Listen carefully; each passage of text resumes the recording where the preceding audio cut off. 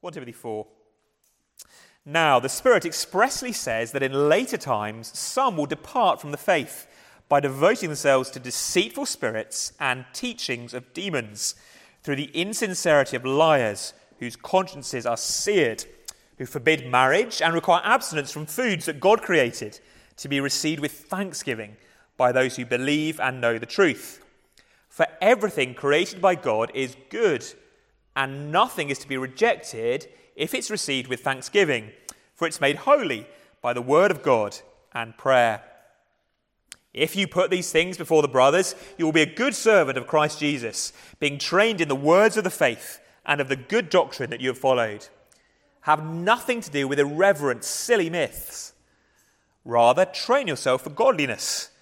For while bodily training is of some value, godliness is of value in every way, as it holds promise for the present life and also for the life to come. The saying is trustworthy and deserving of full acceptance. For to this end we toil and strive, because we have our hope set on the living God, who is the Saviour of all people, especially of those who believe. Command and teach these things. Let no one despise you for your youth, but set the believers an example in speech, in conduct, in love, in faith, in purity. Until I come, devote yourself to the public reading of Scripture, to exhortation, to teaching. Do not neglect the gift you have, which was given you by prophecy when the council of elders laid their hands on you. Practice these things, immerse yourself in them, so that all may see your progress. Keep a close watch on yourself and on the teaching. Persist in this, for by so doing you will save both yourselves and your hearers. Let's pray.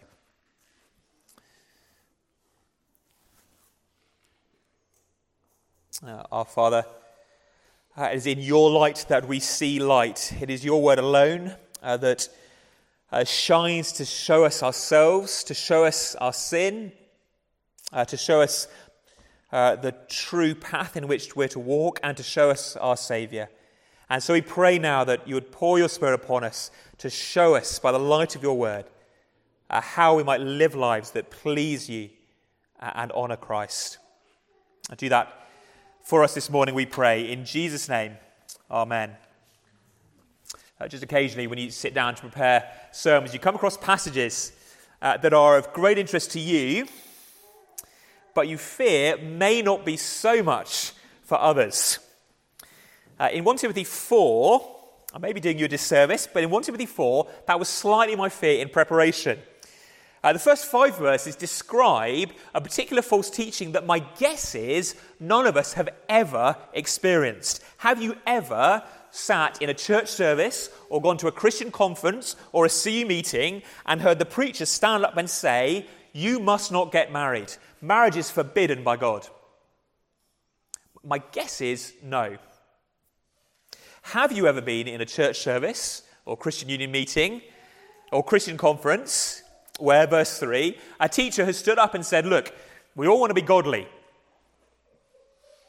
So no carrots, no broccoli, no chocolate, no biscuits." Given you a list of the kind of food you can eat and the kind of food you can't eat. Again, my hunch is no, I certainly haven't. So in verses 1 to 5, we have a description of a heresy that Paul describes as very serious. And see where it comes from?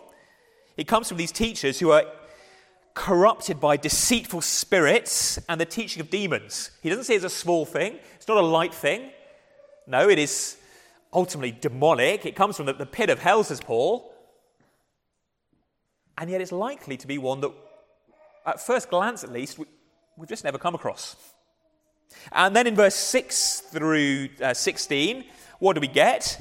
We get essentially a CV, a job description for Timothy, the minister of this church in Ephesus. This is how he is to act. That means that every single command between verse 6 and 16 is given primarily to ministers or elders or overseers or bishops or whatever you want to call them. Different Bible uses different words at different times, rather than directly to every single Christian.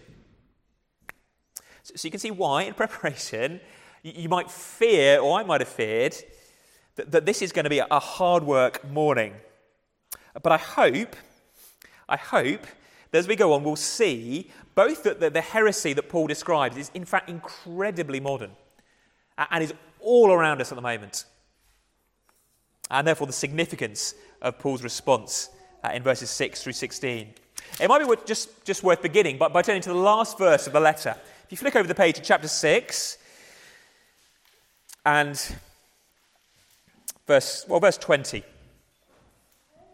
This letter is written by Paul the Apostle to Timothy, who is a young minister. You might have noticed in the reading, Paul said, "Let no one despise you because of your youth." Now, he's not a teenager. Youth, in the Bible's terms, in those days, young men, went up to about the age of 40. Okay, so Timothy could well be in his 30s, which still makes him very much a young man.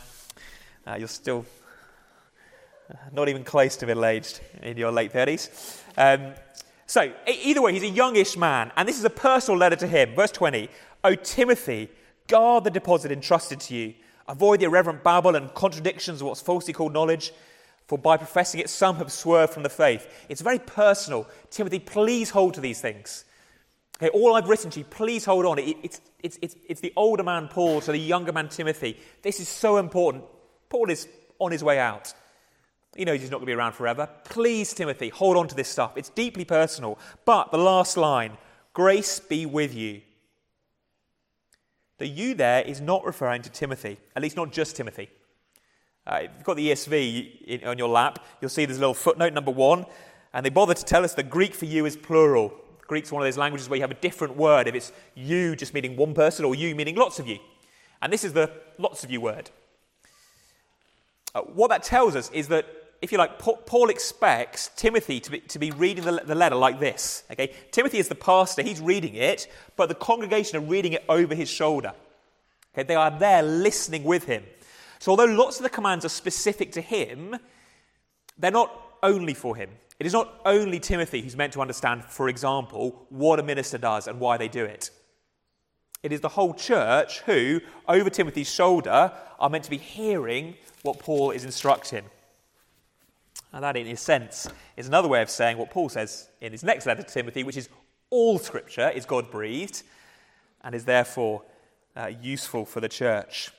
So let's dive in and look, first of all, at verses 1 to 5 and try and just work out what is the problem. Okay, what is this heresy? What's gone wrong in the church? There are these false teachers. As the Spirit predicted, verse 1, the Spirit expressly says that in the later times, some will depart from the faith by devoting themselves to deceitful spirits. This false teaching shouldn't have surprised Timothy. The Spirit said it was going to happen. Now, Paul doesn't say quite where the Holy Spirit said this. It's possible that Paul's referring to the last time he was in Ephesus, which is where Timothy is now. He was on the beach, he gathered all the elders together, and Paul said that there are going to be men who arise from within your own number. And he's talking to the elders, the church leaders, not the church at large, but the elders. And he looks at them, no idea how many, but the gathered elders of the church in Ephesians, he looks them in the eyes and says, within your number, false teachers will rise up. He calls them wolves in sheep's clothing. That's where that phrase comes from. It is among the ministers, the elders, that this deceitful, demonic false teaching will arise, says Paul. So it's perhaps not a surprise that a number of years later, when Paul writes to this congregation and to Timothy, their minister, he writes to warn them of some false teaching that has arisen. And it's serious. It's serious. It's as if all the forces against the gospel come together. In verse 1, there's demons and deceitful spirits. But in verse 2, it's not as if these men who are preaching it are entirely innocent. They are lying. It's almost as if at some level they know what they're saying isn't true, but they're still preaching it, perhaps for their own personal gain. At some level, it seems to be Paul is saying that even false teachers know that they are teaching falsely. And yet they keep going. Why? Well, verse 2, their consciences are seared.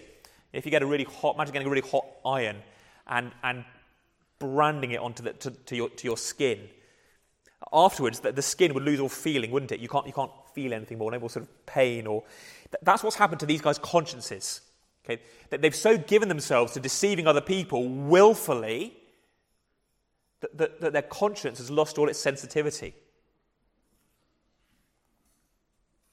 And what is it they're teaching? What is it they're teaching? They've wandered away from teaching the true faith, verse 1. Now, it might be worth saying there, it's not that these guys were genuine Christians.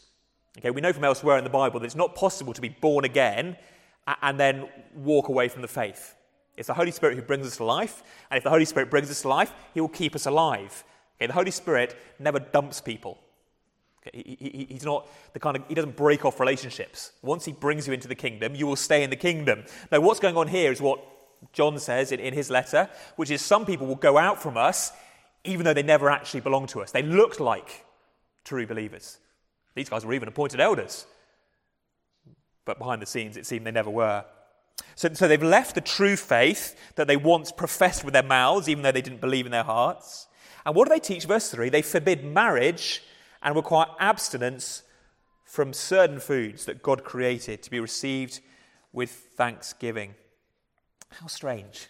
You can't get married, and some food is off limits. What's going on? And is this just some utterly weird heresy that arose in Ephesus and has never been seen again? Well, let's just do a little bit more digging. As you read those first 4 or 5 verses, Paul is conjuring up a particular scene. There is a particular Bible episode, if you like, that these teachers are rejecting. Did you sort of sense what it was? Or just the allusions? They're forbidding marriage. Where was marriage first given? They're saying that certain food isn't good. Where was food first declared good? Verse 3, they forbid foods that God created. Verse 4, everything created by God is good. Paul is conjuring up Genesis 2 and the Garden of Eden. Time and again in Genesis 1, as God makes the world, he makes something and says it is good. Remember, every day of creation, God saw it and it was good. But these guys are coming along and saying, no, there's a bunch of stuff that God created that is in fact not good. Marriage and particular foods. Their creed, if you like, if they wanted a slogan, if they produced banners, Christchurch, Ephesus, what would they put on their banners? It'd be something like, get rid of the garden. Okay, the Garden of Eden, get rid of the garden. The gifts that were given in the Garden of Eden are not good for these teachers. And actually, we know that this has been a recurring problem in the church in the days of the New Testament and as church history goes onwards. There have always been those who look at the Old Testament and sneer. Particularly those who look at the Old Testament and say, look, the Old Testament is just earthly and physical.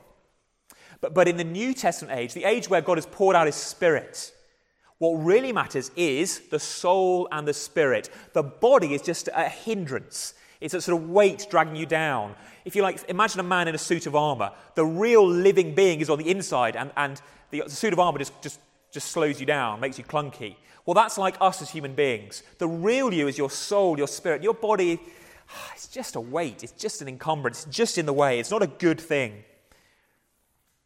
Soul and spirit are good. Creation is bad. They prioritise, if you like, the spiritual over the physical. And they also, therefore, prioritise the secret over the public.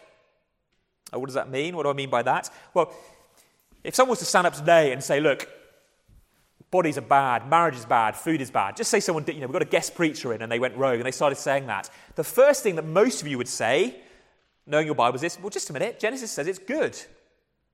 Okay, so these false teachers have to have an answer to that. Have to have an answer to the person who says, whoa, Genesis 1, Genesis 2, marriage is good, food is good, bodies are good. What is the answer that these kind of false teachers give? Well, they have secret knowledge.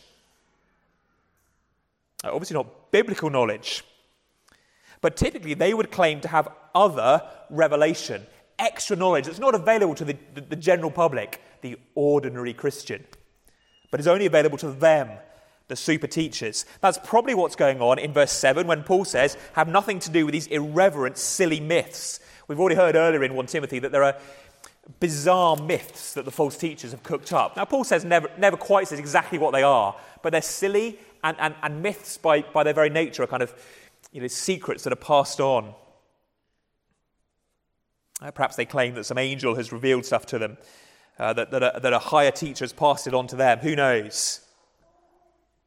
But these false teachers, who we read about not just in Timothy, but other New Testament letters, and we certainly read about in the early church as we read the experiences of early Christians in the days just after the New Testament. These false teachers lived by this creed: get rid of the garden, the physical is bad, the spiritual is good. And also, if you like, by the approach to knowledge that those in the know agree with us, whereas everyday Christians who are just trusting the Bible are still in the dark. There is elite knowledge, secret knowledge, extra knowledge you need to know to really understand what God wants for you. They were called, by the way, Gnostics. You might have heard this phrase thrown around. Gnostic just means knowledge, the knowledgeable ones, because the teachers presented themselves as the ones who had secret knowledge. Secret knowledge that Paul dismisses as irreverent, silly myths. Now, so where do we see it today? Timothy can sort out Ephesus, but where do we see this today? Given that probably you've never been told not to marry or not to eat certain foods. We see it, first of all, I would suggest to you in tendencies. Okay, this is a sort of gentle application. We see it in the tendency, even within some strands of evangelicalism, to just slightly see some of God's gifts in the garden as second best. Let me give you an example. A particular network that I was involved with, summer camps, and still involved with. Done loads and loads of good work, thoroughly evangelical, Bible-believing, and all the rest of it. For a good while, at least when I was a younger man, an even younger man, just slightly gave the impression that marriage was second best. So when I was at theological college, the guy who at the time was running this work came to visit me.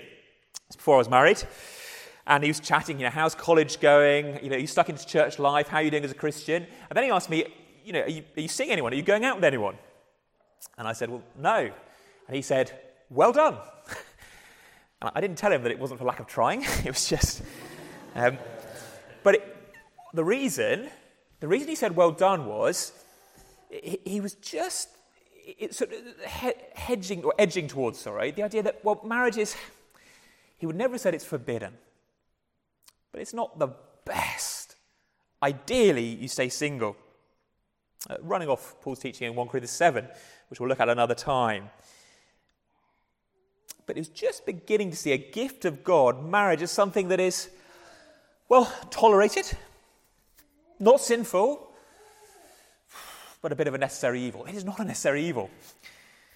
Children are not necessary evil. Family is not a necessary evil. They are gifts of God in creation. So there are tendencies that grow up in the church from time to time that just seem to disparage some of the good gifts that God has given. I wonder sometimes, even if family is one of those things, even again within evangelicalism, the idea of having children or having children that by the number you have or whatever means that you're not as free as you might be. It's just seen as a bit of encumbrance. I don't want children to,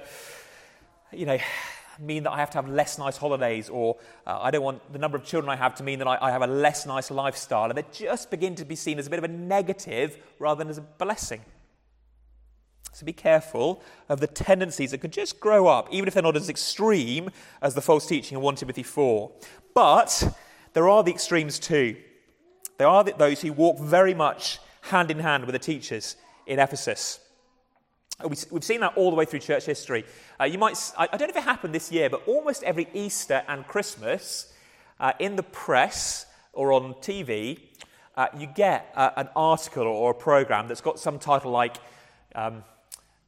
Rediscovering Jesus, or The True Jesus, or The Lost Message of Jesus. Honestly, it happens every single year. And it's the same thing. Someone will dig up one of the Gospels written by these Gnostic teachers and claim that this presents the real Jesus. So you hear about the Gospel of Barnabas, the Gospel of Mary, the Gospel of Thomas, the Gospel of Peter. Now, all these documents were written way later than the Bible. But they don't mention that. All these Gospels were written by people who had never met Jesus. They were also written by people who self-consciously were claiming to be making it up. They weren't claiming that they were writing about the historic Jesus. If you'd said to one of the authors of one of these Gospels, oh, so this is what Jesus really said and did, they'd say, no. The whole point of this is it's a revelation that I'm making up. Okay, they were never claiming to be historical accounts, but they make great headlines. If you want to sort of say, hey, the Gospels you've got in the Bible, you silly little Christians, are just 4 from the millions that actually were around. Historically, nonsense, but a cracking headline. Let me read just one of them. This is the Gospel of Thomas, nothing to do with the Thomas the disciple. And just hear how this writer, whoever he was, we don't know his name, definitely wasn't Thomas, undermines the garden. He's trying to get rid of the garden because of his secret knowledge. So Jesus said to them, the disciples, when you make the two into one, and the inner like the outer, and the outer like the inner, and the upper like the lower. Okay, it sounds like a bad Beatles song, doesn't it? Sort of hippie, Eastern mysticism. And when you make male and female into a single one, so that the male will not be male, nor the female female, then you will enter the kingdom of God. When you make male like female and female like male, so there's no longer male or female, then you'll enter the kingdom of God. What is the Gospel of Thomas trying to do? Get rid of gender distinctions. We're 100, maybe 200 years after Christ. Undermining male and female is given in Eden. You can go on a few hundred years. You can read about groups that grew up in Europe even, in the Middle Ages, a group called the Cathars, the Pure Ones, who very explicitly said, look, if you're going to be part of our true Christian sect, you're not allowed to sleep with your wife, there's no marriage, there's no sex, no having children. They banned certain foods. You weren't allowed to eat eggs or cheese because they're associated with reproduction. That's how to live a life truly pleasing to God. I think of certain denominations, Roman Catholicism to this day, ministers, priests as they call them, aren't allowed to marry. They're to remain celibate. So it would be silly to think that this sort of teaching will never come back. Sometimes we just need warning about certain false teachings that even if we can't see them absolutely straight in our face today, they need to be on our list of things to keep an eye open for. But actually they are around even more explicitly, I suggest. Not in those today who ban marriage and ban certain foods. In many ways we live in a sort of profligate culture, don't we, that just wants to say, eat everything you want, sleep with who you want. But there are those, even those who claim to be within the church, who claim actually to be evangelical, who are preaching this creed of get rid of the garden because they've got secret knowledge. They are those in the know. It's not actually food, not often, but think about other gifts given in the garden. Think about gender. God made us male and female. As a particular, I don't know if he's still, for one time he would have been the most famous evangelical minister in England. I don't know if that's still the case. Steve Chalke, Baptist minister down in London. He's written recently on the whole gender issue. He quotes approvingly Chaz Bono, who is Sonny and Cher's son, daughter, transitioned gender from a girl to now claim to be a man. Chaz Bono says this: gender is about what's between your ears, not your legs. And Steve Chalke quotes this approvingly. Gender is about what's between your ears, not your legs. I.e., the real you is what you feel like. Nothing to do with biology and the body and the physical. It's just about what you feel like. That is the essence of the transgender movement. We're going to think about it in a couple of weeks in Sunday school. But it's preaching the same message as these guys. Doesn't matter about the body, creation, the way you're made. It's about what you feel on the inside. That is the real you. And what's amazing is this is a guy who is still claiming to be an evangelical, who is preaching that approvingly. So you come back to him and say, as many people have done, but Steve Chalke, the Bible says, ... and go to Genesis 2. We've got an answer. Talk about Paul's teaching on male and female. Paul has been misunderstood, says Chalke, badly misunderstood. I believe that all too often his words have been borrowed, lifted out of context, twisted, sometimes stood on their heads, and then drummed into the service of ideas and policies, doctrines and behaviours which not only would he never have owned, but he would have hated. Rather than forcing our preconceived cultural assumptions back onto this extraordinary first century pioneer, that's Paul, our task is to try to listen as hard as we can to the meaning of his words in terms of their original context and culture. When we do this, we discover that far from being the great excluder, Paul is in fact the great includer. Now, what's he saying there? Did you hear what he's saying there? He's saying, look, if you silly Christians, if you silly little Christians who are just reading your Bible and simplistically deriving from it that we're made male and female, if you actually understood first century culture, if you could read Greek, which is the language that the New Testament is written in, you would understand that that's not at all what Paul meant, that we should hold to our gender roles, male and female. So, for example, in 1 Timothy, one of the passages that 1 Timothy 2, where Paul says that elders, ministers in the church should be male. No, says Steve Chalk. You've misunderstood him if that's what you think he's saying. If you understood the culture he was writing to, the language he was using, you would know that's not really what he meant. And actually, Paul is the great includer, as if Paul was the champion of the, LGBTQ movement or whatever it might be. You need the secret knowledge that only he has. Now, it's nonsense, of course. Part of the way you know it's nonsense is that Christians, in the centuries just after this is written, Christians who spoke Greek and lived in the Roman culture are constantly writing about the fact that, for example, marriage is meant to be male-female, that gender is male-female. You would expect them to understand their own language and their own culture better than Steve Chalk 2,000 years later. But the same patterns, you see, are at work. Get rid of the garden, deny these gifts given to us by God in creation because of the special secret knowledge we've got. In Chalk's case, it's sort of intellectualism. You will hear the Bible undermined. The Bible's pretty clear teaching undermined constantly by those who claim to have more knowledge than you. And disturbingly, it is from those who claim to be, at times, evangelical Christians. They are the heirs of 1 Timothy 4. Get rid of the garden because we have the secret knowledge. What is Paul's response? I'm going to have to be much more quick on this. First of all, verse 3 and 4. Actually, you're meant to receive everything God has made with thanksgiving. Every gift in creation is a good gift. So part of your spirituality, part of your growth as a Christian is to receive the many good gifts God gives us as gifts.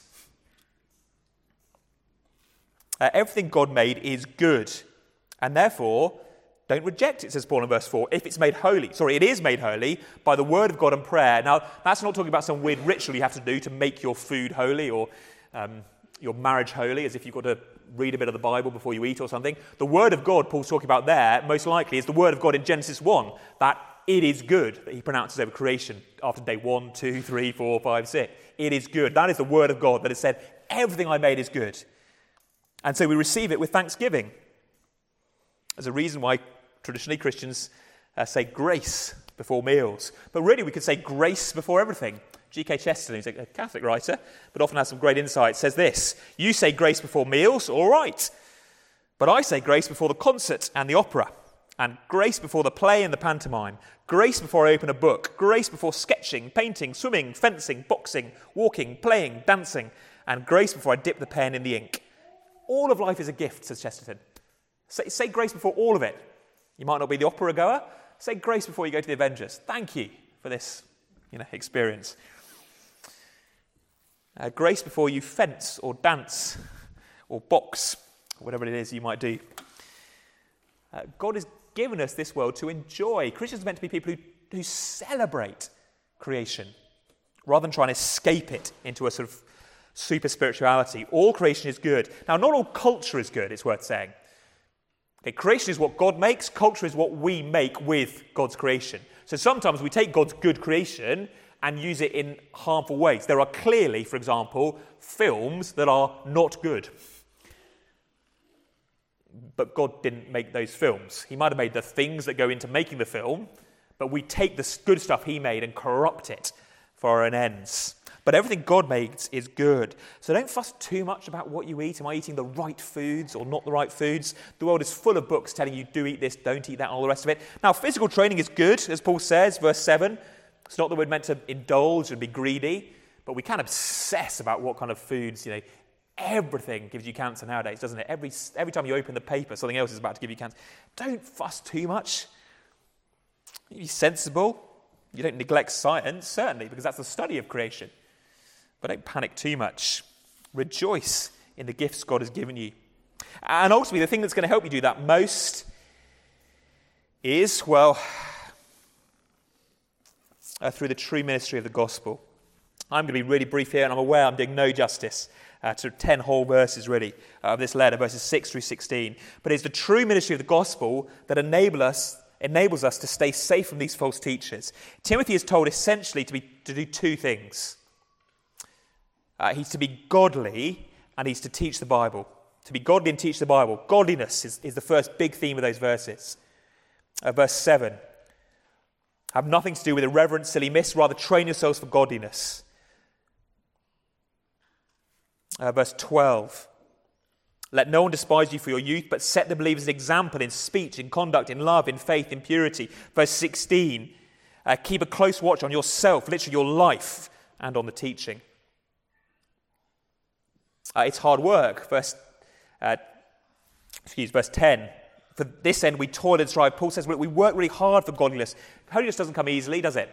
If you're just expecting God to make you holy, if you're not actively trying to walk with the Spirit to make you holy, it's not going to happen, says Paul. It's hard work. You should be striving, battling against sin.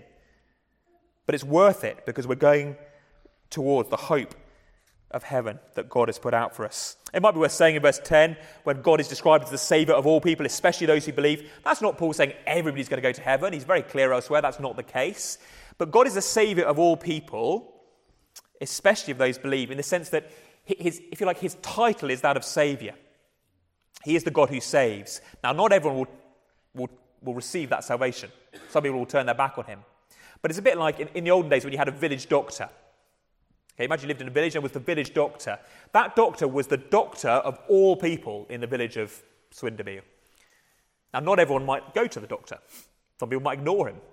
But he's still the village doctor, the doctor of all the citizens of Swindon.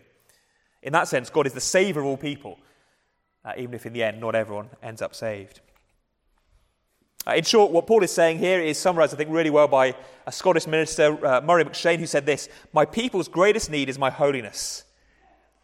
That is what you need in your elders, ultimately, holiness. It's not an easy thing to preach, as you might imagine. It's a very terrifying thing to preach. I read once of a guy at the French court back in the 18th century who said to one of the preachers, who was a preacher to the king, he said, "Sir, your sermons terrify me, but your life reassures me." Can you imagine how chilling that would be to hear as a minister? Your sermons terrify me, but your life reassures me. It's not really serious, is it? Godliness is Timothy's first great burden. And then secondly, teaching the Bible. Verse 6, put these things before the brothers, as in teach them. Verse 11, command and teach these things. Verse 13, until I come, devote yourself to the public reading of Scripture, to exhortation, to teaching. Read the Bible publicly. That, by the way, is why here at Christchurch we get whoever's preaching to do the reading rather than just having a rota. Okay, the reading is part of the ministry of the word too. So it makes sense that the person who's prepared the sermon that week then reads it because they're the one who understand it. There's interpretation even in the reading. It's part of the minister's job. Verse 16, keep a close watch on yourself and on the teaching.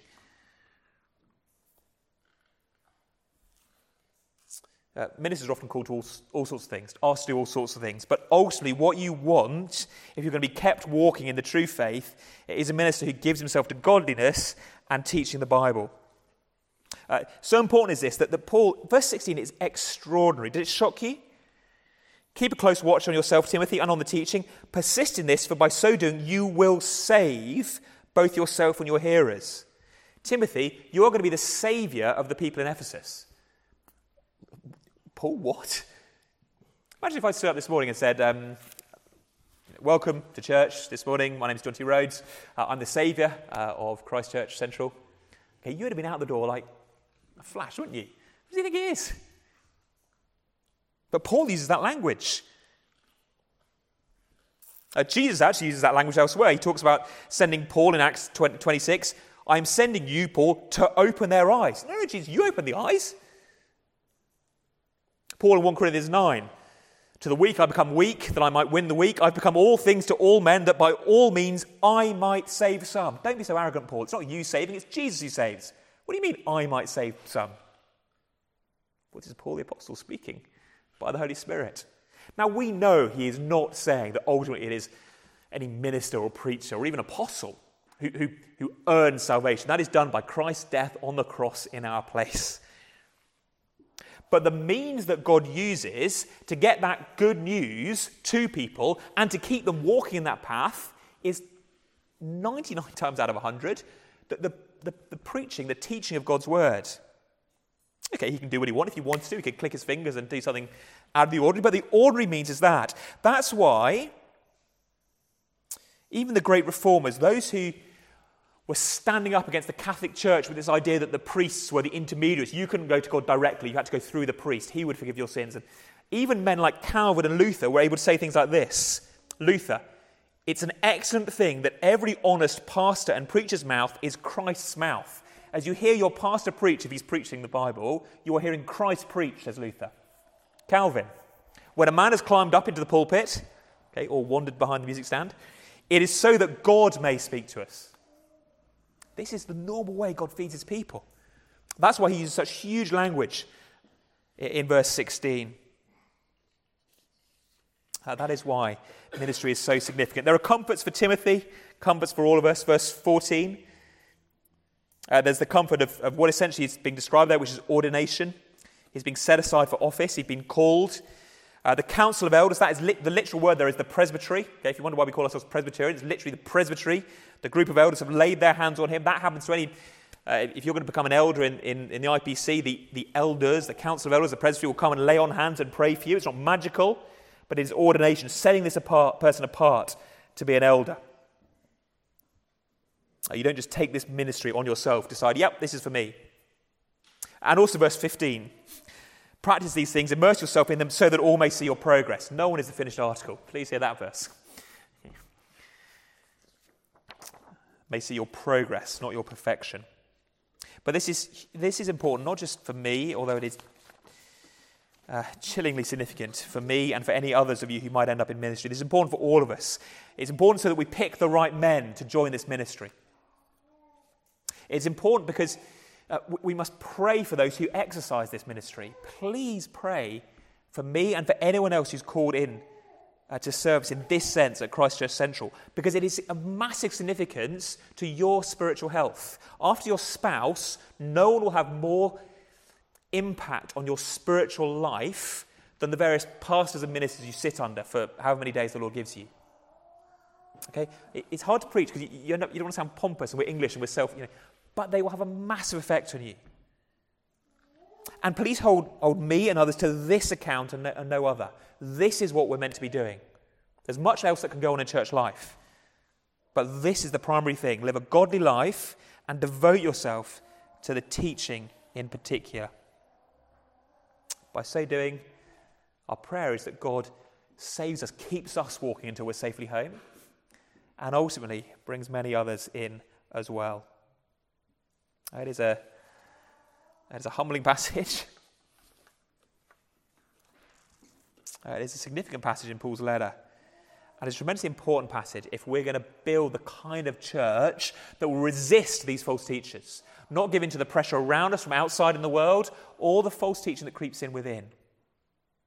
But whatever God does with Christ Church Central, whether we're 18 months old, whether in the next 18 months we double in size or shrink by half, the call is faithfulness above all else. Faithfulness to the Christ who gave his life for us and to win us eternal life. Let's pray. Our Father, we thank you for the great gifts you've given us, our bodies, the gifts of marriage, the gifts of food, the gifts of gender. We pray that all these good gifts we would receive with thanksgiving and live out lives that are full of gratitude to you because of your goodness to us. Father, keep us walking on that true path. Raise up men for ministry, we pray. Protect us as a church from false teaching, not just in this generation, but the next. And Father, would you truly become the Saviour of all in Leeds? Would many flock to hear Christ and his gospel? And would you open the eyes of all? We ask these things in his name. Amen.